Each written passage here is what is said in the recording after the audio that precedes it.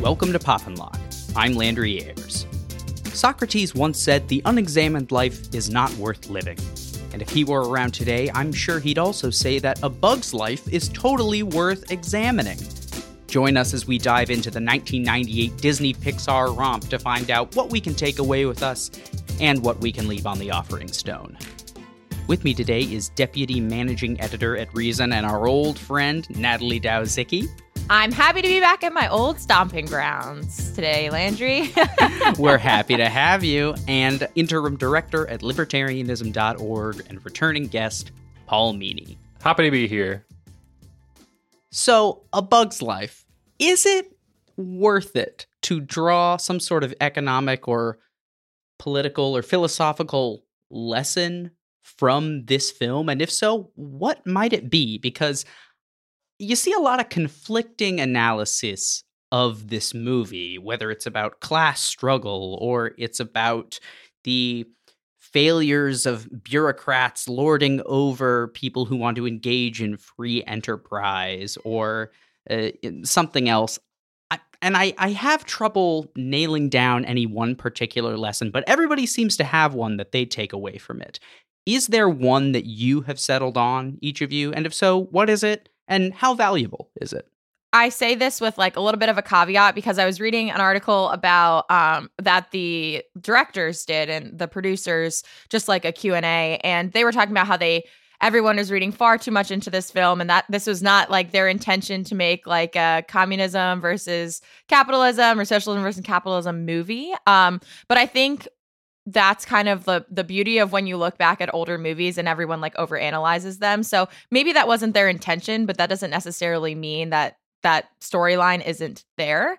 However, kind of what I glean from the movie, especially watching it now versus watching it when I was little, is more of like how it's like an innovator story. So like Flick to me is just like has a very much an entrepreneurial spirit. He wants to like get out of the rut that he sees, you know, not only his family, but like other ants like him in. And he's like very proactive about, you know, wanting to create a way to gather the grain more efficiently. And I think it's more of like an innovator story. And like obviously Flick is in the hero's journey here in a very loose sense. But I don't read so much of the socialism versus capitalism is that in the movie as much as maybe Paul does.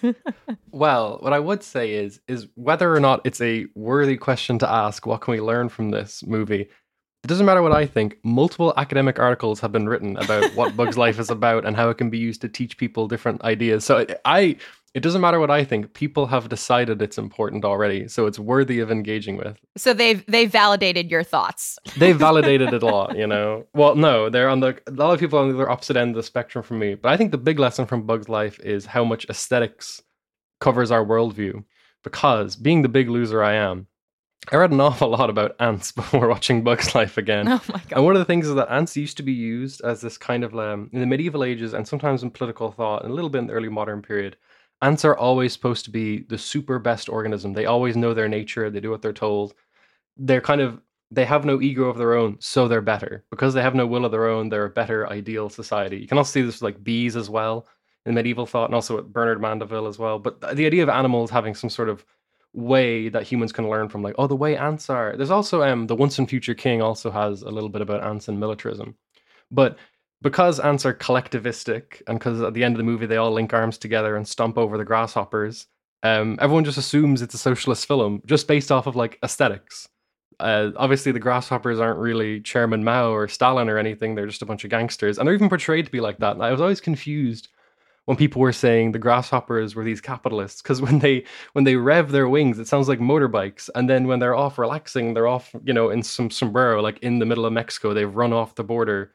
Like, they're supposed to be gangsters that steal. They're not some sort of very organized state or some capitalists. And I've always found it so bizarre. But I think just because of the aesthetics of the ants, the idea of collectivism, some of the lines in the movie, people just get the wrong idea and think all of a sudden, oh yeah, it must be about the working class rising up. Even though Flick, as you said before, is like an innovator. It's a story about someone trying to show different ways of doing things. That's part of Flick's kind of story and his individualism is that he shows Dot the little seed and says, everyone could be this. You just have to wait a little bit of time.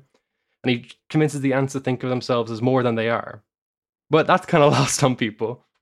And I think it really is lost on a lot of people because people want to read something into this film that it really is not. And I see this in a lot of different coverage on both sides of the issue. People have written about how it is explicitly about class struggle and how the ants are the working class who are being oppressed by sort of corporate or, the 1% overlords sort of as such. And then on the other side, that the grasshoppers are bureaucrats who are extracting wealth from the people who are engaging in the work that actually benefits every single person. And none of those are exactly true.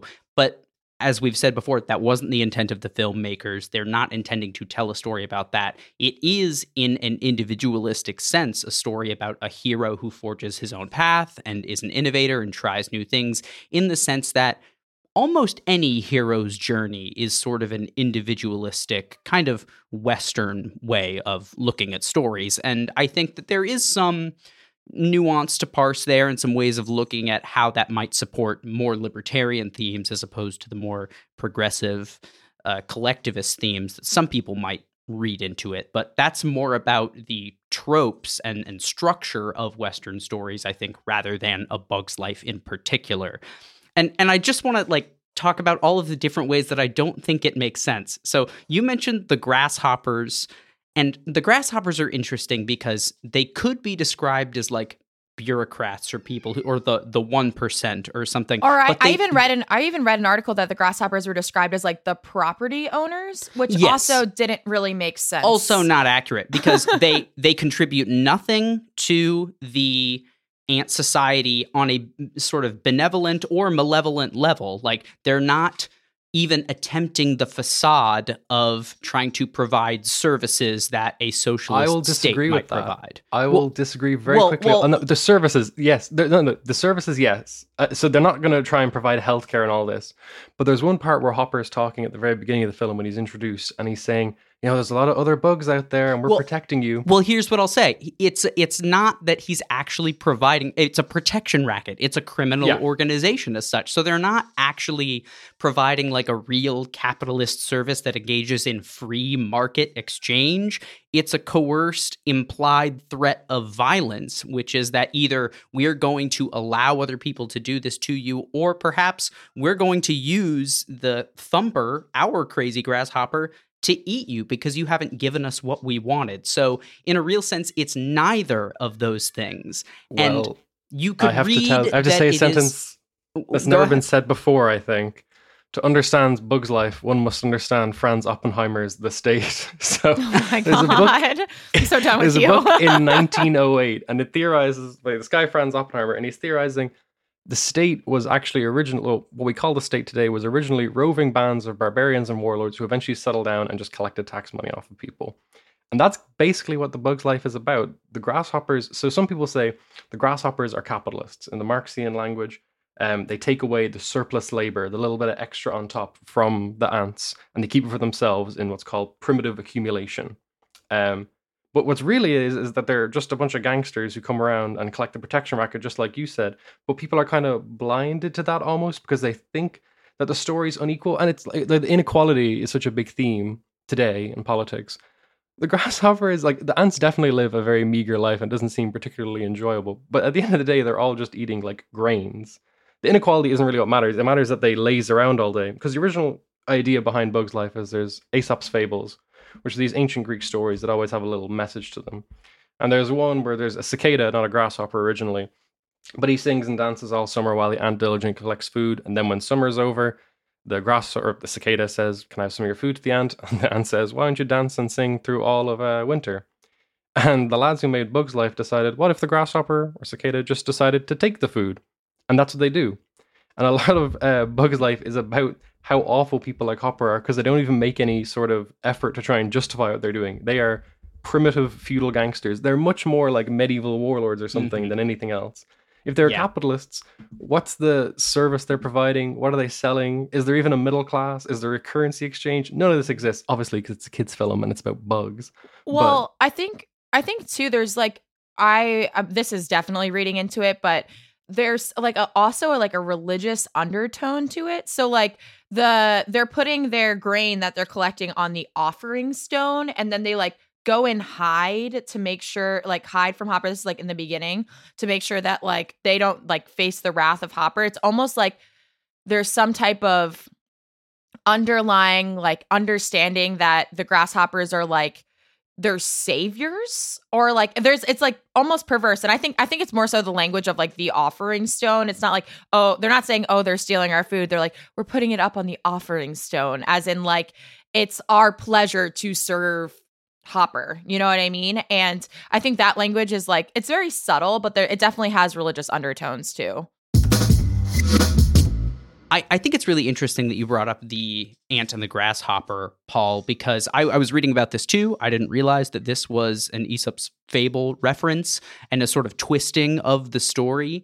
But it makes sense when you look into it, because the original fable itself has been told and retold and reframed so many different times throughout history that it's kind of emblematic of the points that we were making earlier about people are able to read into this story what they really, really want. So there are very conflicting lessons and morals that one can extract from the ant and the grasshopper, and they have over time, about who is the virtuous one in the relationship.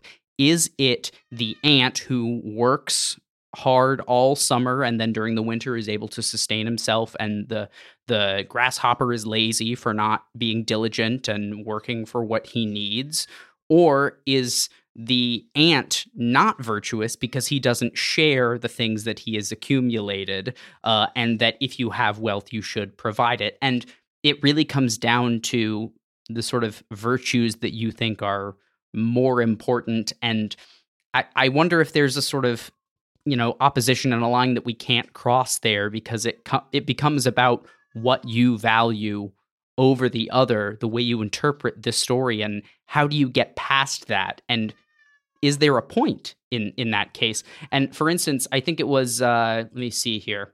Oh yes, Roger Lestrange comment that the ant's virtue and vice in many cases are hardly indistinguishable but by the name. So it's really about the labels that we put on these characters more than anything that they are intending to tell.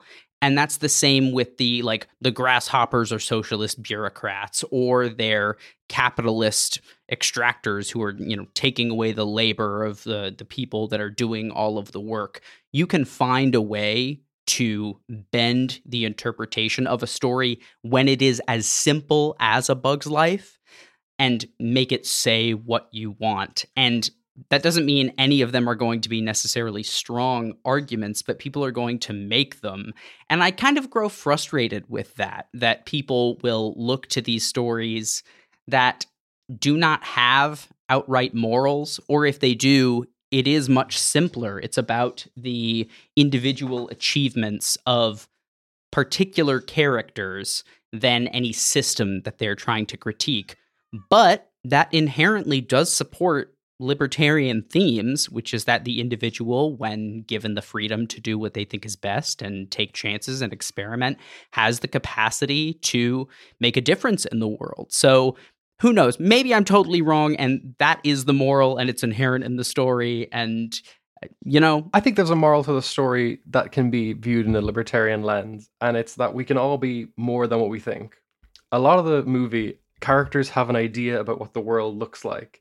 And it kind of there's a lot of parallels to this in real life, that people thought that there was a natural order to the world for a very long time. This is the way things are. Some people are born this way, some people are born that way.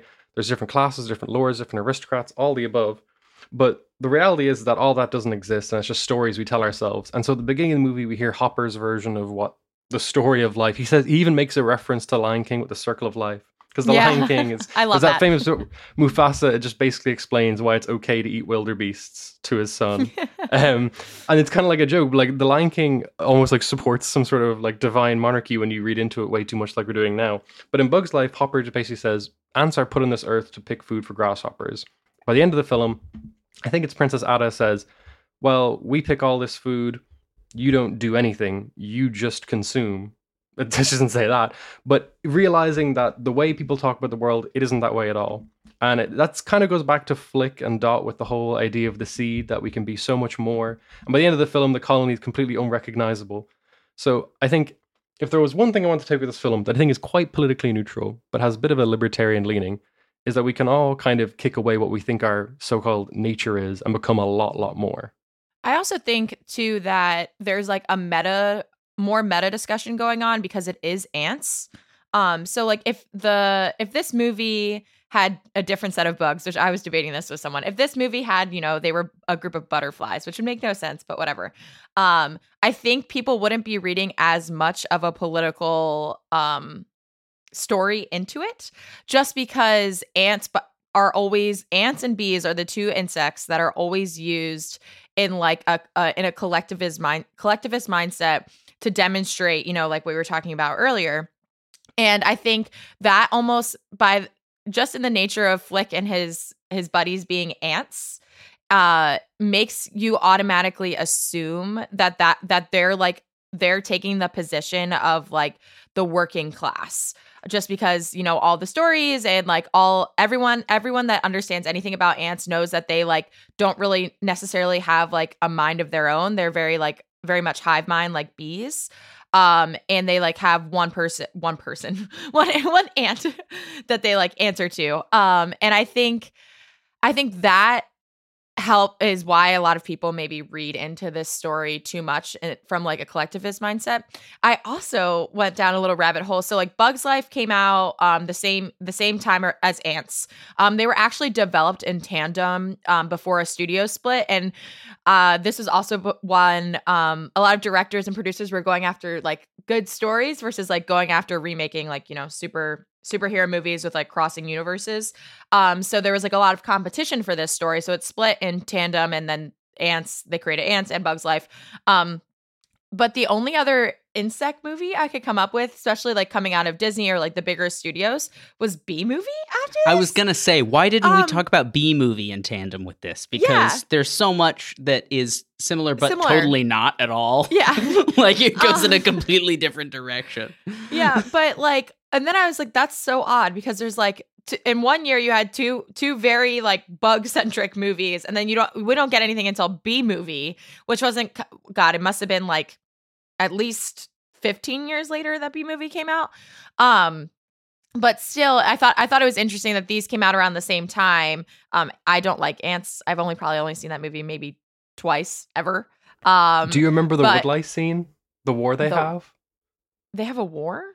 Okay, you haven't seen it in too long then, because in Ants, there's the most traumatic scene where they go off, like the main character accidentally is drafted into a war, and they fight, no, the termites. They're not called woodlice, they're called termites. Yes. I do, I remember that larger part. That was traumatic, and there's one guy who like gets melted and loses his whole body and everything. It is like terrifying for a child's movie. Well, Ants is known to be a much more adult film, but I will say, A Bug's Life has some shocking, dark, almost imagery in it. Like Hopper threatens to kill his brother at one point. Like if I hadn't promised Mom that I wouldn't kill you, I'd kill you, which I don't know how many times in like Toy Story or a Pixar movie, usually there's like a metaphor or something, but he's like, no. I will kill you. And then there's like animated blood in the tapestry that the kids make at the presentation. Yeah. And then they drop Hopper into the like birds who were like eating him at the very end, and of course they fade to black and they cut away. But I was like, I'm sure there's exceptions to this, and it can get a lot darker in certain Pixar films and such, but I was kind of shocked at some of this. I do have to say, I think this was like in an edgier time of Pixar too, right? It's not Pixar. I think the list I looked at, it's not even like in the top 15 of Pixar because it's not as good as all the other ones. Like, I'll come out and say it. It's not WALL-E, so I watched this movie and I was like, this could have been a TV episode, and they stretched it into an hour and 39 minutes. I was like, it's a little bit of a short story, but it's like it's a weird movie because they kind of copy like Seven Samurai's plot. Have you ever heard about this, Landry? Yeah, when they go to the city, especially. Yeah. That I always found that so bizarre. But I was gonna say, beyond the gore and explicit killing, one thing I thought was kind of interesting today is the Ladybug character of Francis. I think that's well before its time. And that's a good lesson. It really is. Like they teach Francis to get in touch with his feminine side and understand this sort of it's not explicitly gender fluidity, but it's certainly trying to reject heteronormative gender roles, which I think is an exciting thing that we can introduce to people, even if it's not, explicit in a sense, but it's kind of just being like, relax about it. It's not as rigid as you need to sort of portray it as, and have fun with it, which it is kind of cool because he's very like rooted in his and sort of rejecting the perception that he gets as a male ladybug, but learning to embrace it and be celebrated for the things that he sort of is presenting as, allows him to feel more complete about himself. And look at all the content you're getting out of Bug's Life just after you badmouth it. After you say it's not a good movie, you just had this little spiel about how deep it is, how much is going on. It's a great movie. Right. We're not bad-mouthing it. It's just not... It's not a Toy Story. It's not WALL-E. Toy Story. It's right. Yeah. It's not that great for a Pixar film. Yeah. That's your opinion. I will say the casting though in this movie is great. Phyllis Diller is awesome. Ashley Tisdale and Hayden Panettiere as child stars. Like I wouldn't have ever known it was them, but it's them. All of the circus animals, amazing casting.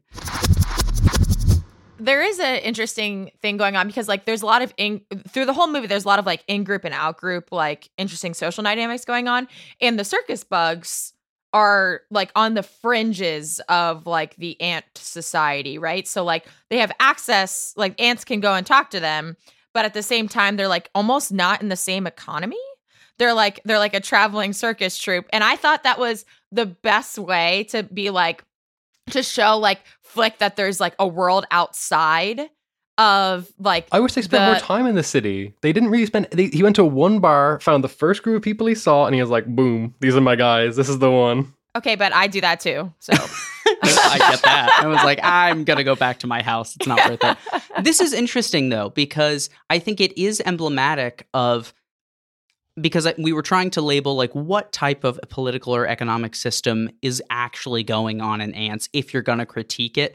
And it's not pure socialism by any means. And it's not capitalism because we're not seeing markets or exchange or anything. The best thing that I think you could kind of read into it and this is being charitable, I think, is it's kind of a state capacity libertarianism message where it's like there are definitely forces at work in the ant colony that are trying to make everything much more equitable. So there's like a strong kind of welfare state where everyone pitches in and their work contributes to a collective thing that gets distributed to everyone at some level. But there is a little bit of room for innovation, at least toward the end. We see the reed launchers that Flick develops being used by everyone in this sort of technological innovation.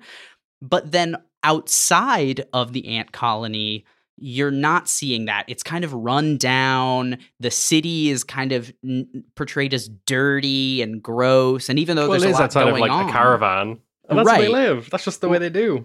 Well, right, but they're all happy. But it's kind of, to me, maybe it's a sort of examination of how nation states that have strong welfare or equity are not necessarily always super friendly to outsiders.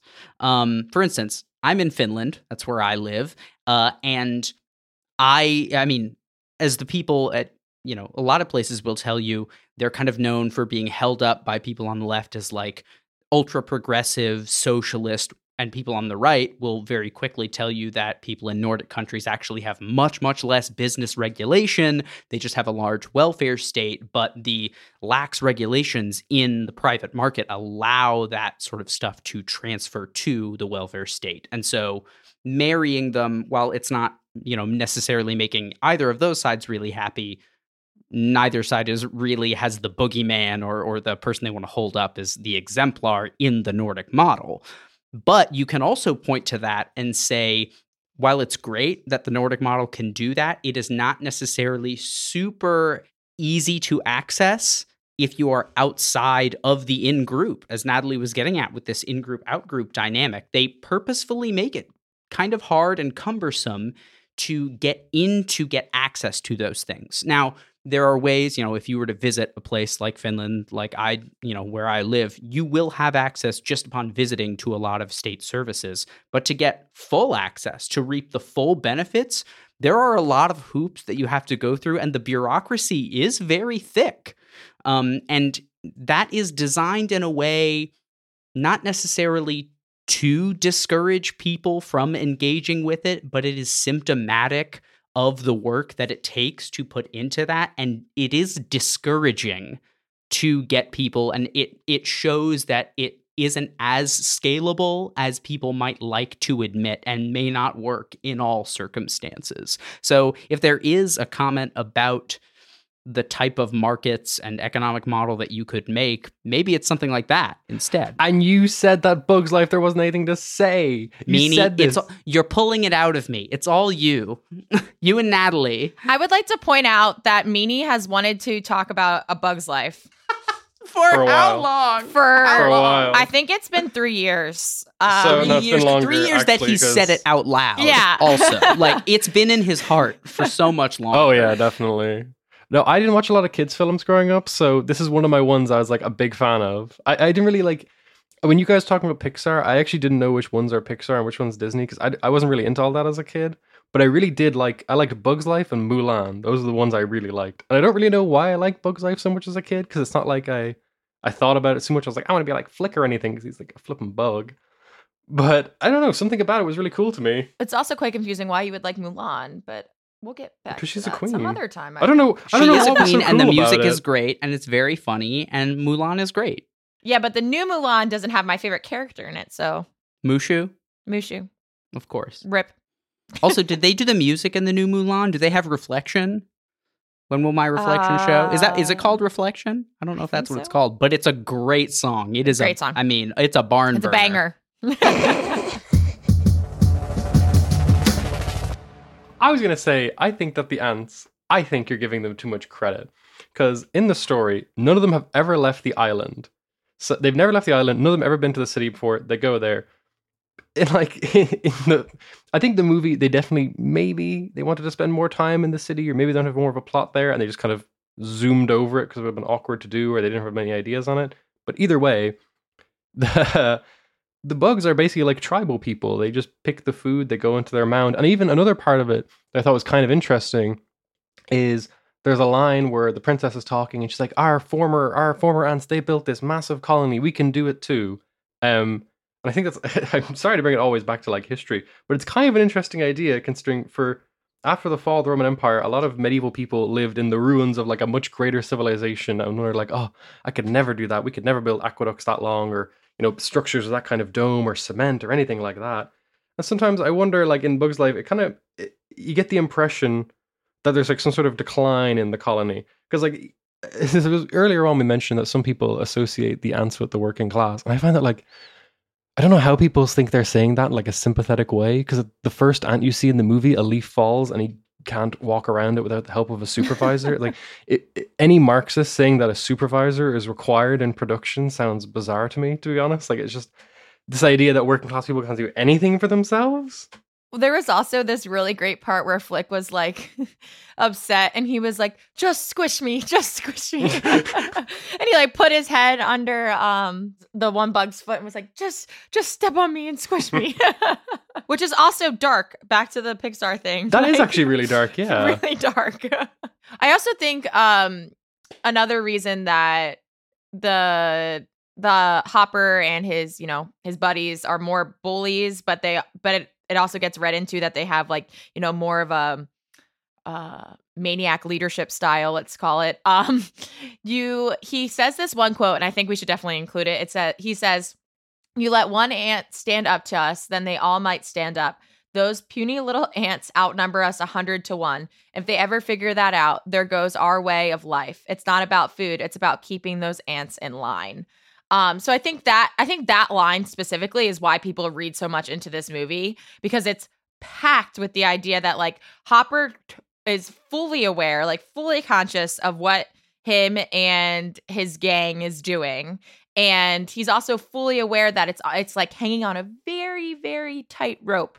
And if any ants like step out of line, they could all like suddenly get together and realize like, oh, we don't actually have to be doing this anymore.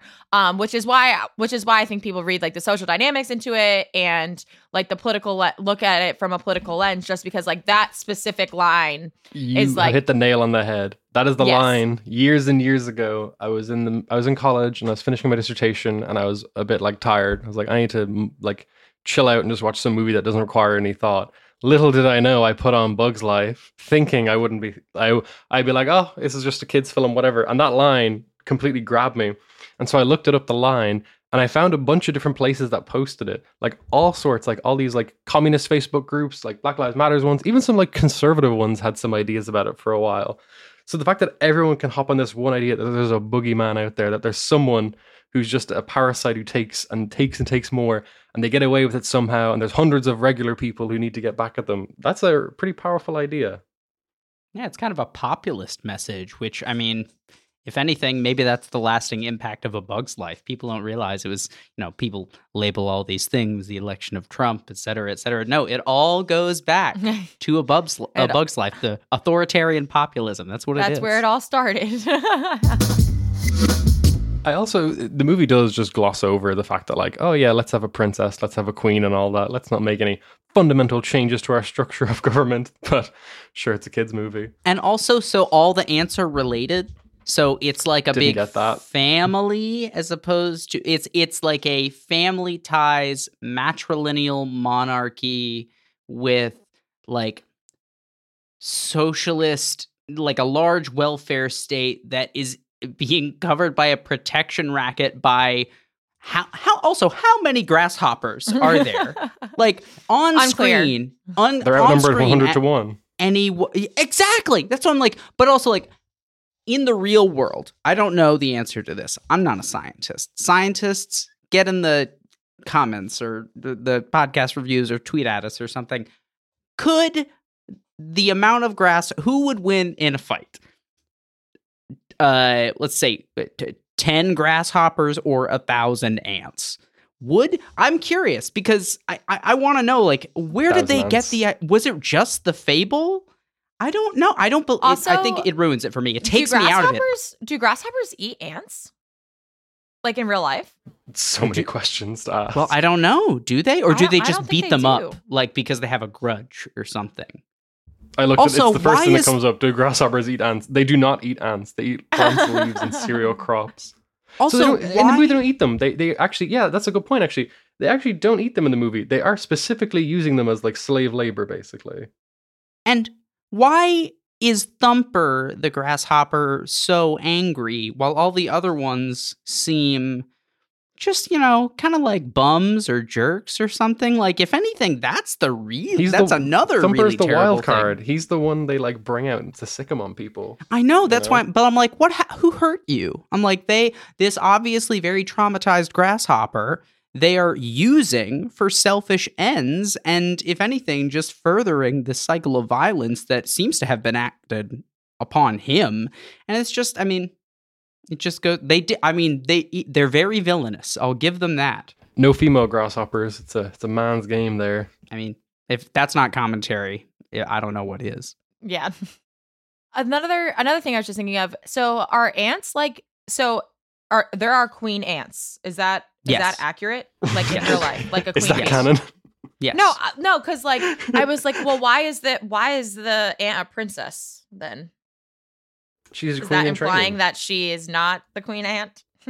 Not yet. Well, Phyllis Diller's character is the queen, right? The Right. old one. So Yeah. she's the queen, and then but then the princess ant is there. But also, are there other female ants in ant colonies, or is there I just think the so. one? I don't think they're which like is bees. interesting. Okay, I was gonna say, but also it's interesting because male ants don't usually live that long. Like they make a joke about them living short in the movie, but also they don't show them like working a little bit and then it'll be like, and now I'll die. Now, of course, we're looking on the very shallow timeline here. What looks like a whole life to these bugs might be, a day or something to us, but Who knows? I don't know. If you ever want to learn more about ants, there's a great YouTube channel called Ants Canada of a guy who like has big colonies of ants, and I've learned so much about it from it.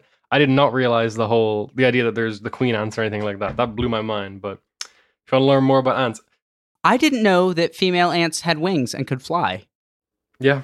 I didn't know that. I was watching this and I was like, that's not scientific. It's totally true, which as a person from Texas where fire ants exist is terrifying. But I don't know if fire ants have wings, but I'm going to find out. Could you imagine if this was if the ants in this movie were fire ants? Be cool. They wouldn't. They'd be able to defend themselves.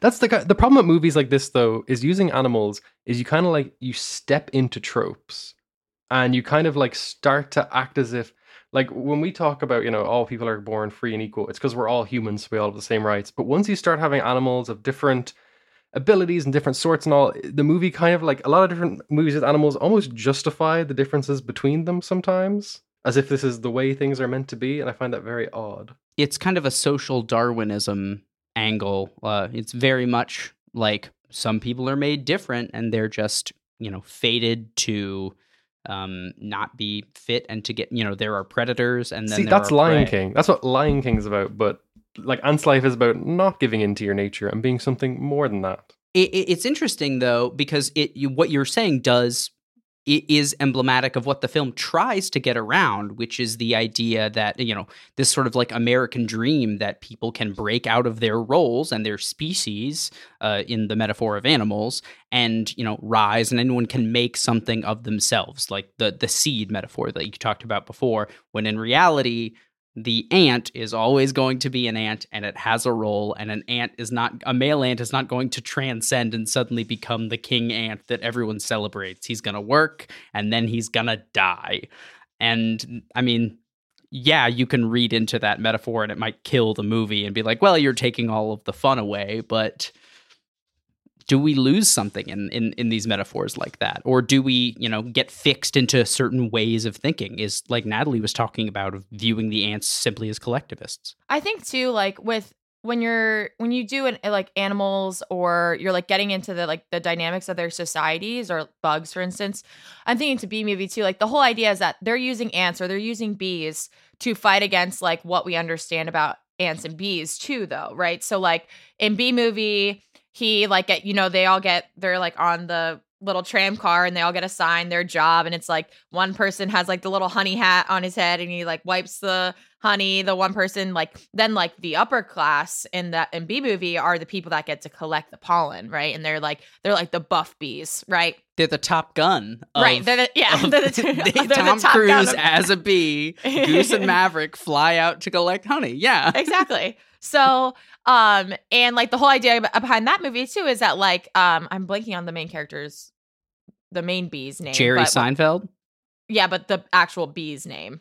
Similar to how Flick is treated in A Bug's Life, like he is trying to like break out of stereotypes and do something that like bees don't do. Remember, he like wants to be a lawyer and like, which again, great plot, but like it's this idea of like you're not stuck in the hole, right? You're not stuck doing with like what the bee world or the ant world or whatever has told you that you must do, and that like you can challenge the rules or you can like challenge the playing field.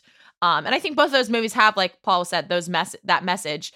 And I just think we do it with bugs because it's more entertaining. Because like we can't have that many human people. Not human people, human movies that have this same message, because we can't have that many human people. Natalie coming out in favor of population control. This has been Pop and Lock. Thank you so much for listening. Have more babies. If that's something that you feel comfortable with, yes, you should. I do want to ask. Bug's Life and Bee Movie were both kind of movies that didn't like stick around long in the collective imagination. I think it's because people just, I don't know, maybe the American dream kind of stuff. Like Bee Movie did stick around. Before you say anything, it stuck around as a meme. But like the whole message of, yes, be more than you are and everyone can do something. I think a lot of people are kind of like sick of that message and find it very trite and almost childish or naive. And so it's kind of like ignored. And that's why I don't really see people talking about Bug's Life a whole lot besides. Well, I think the Bee Movie was essentially an updated version of Bug's Life, right? So like in Bug's Life, I feel like Flick is more like he is a hard worker in manufacturing, and they're like, let's make B-movie, and we'll make him like a lawyer or like a news person or something. Like they'll like updated the work he was doing. I think they're very similar movies. Thanks for listening. As always, the best way to keep in touch with us and get more Pop and Lock content is to follow us on Twitter. You can find us at the handle @PopandLockPod. That's pop, the letter N, lock with an E, like the philosopher, pod. Make sure to follow us on Apple Podcasts, Spotify, or wherever you listen. We look forward to unraveling your favorite show or movie next time.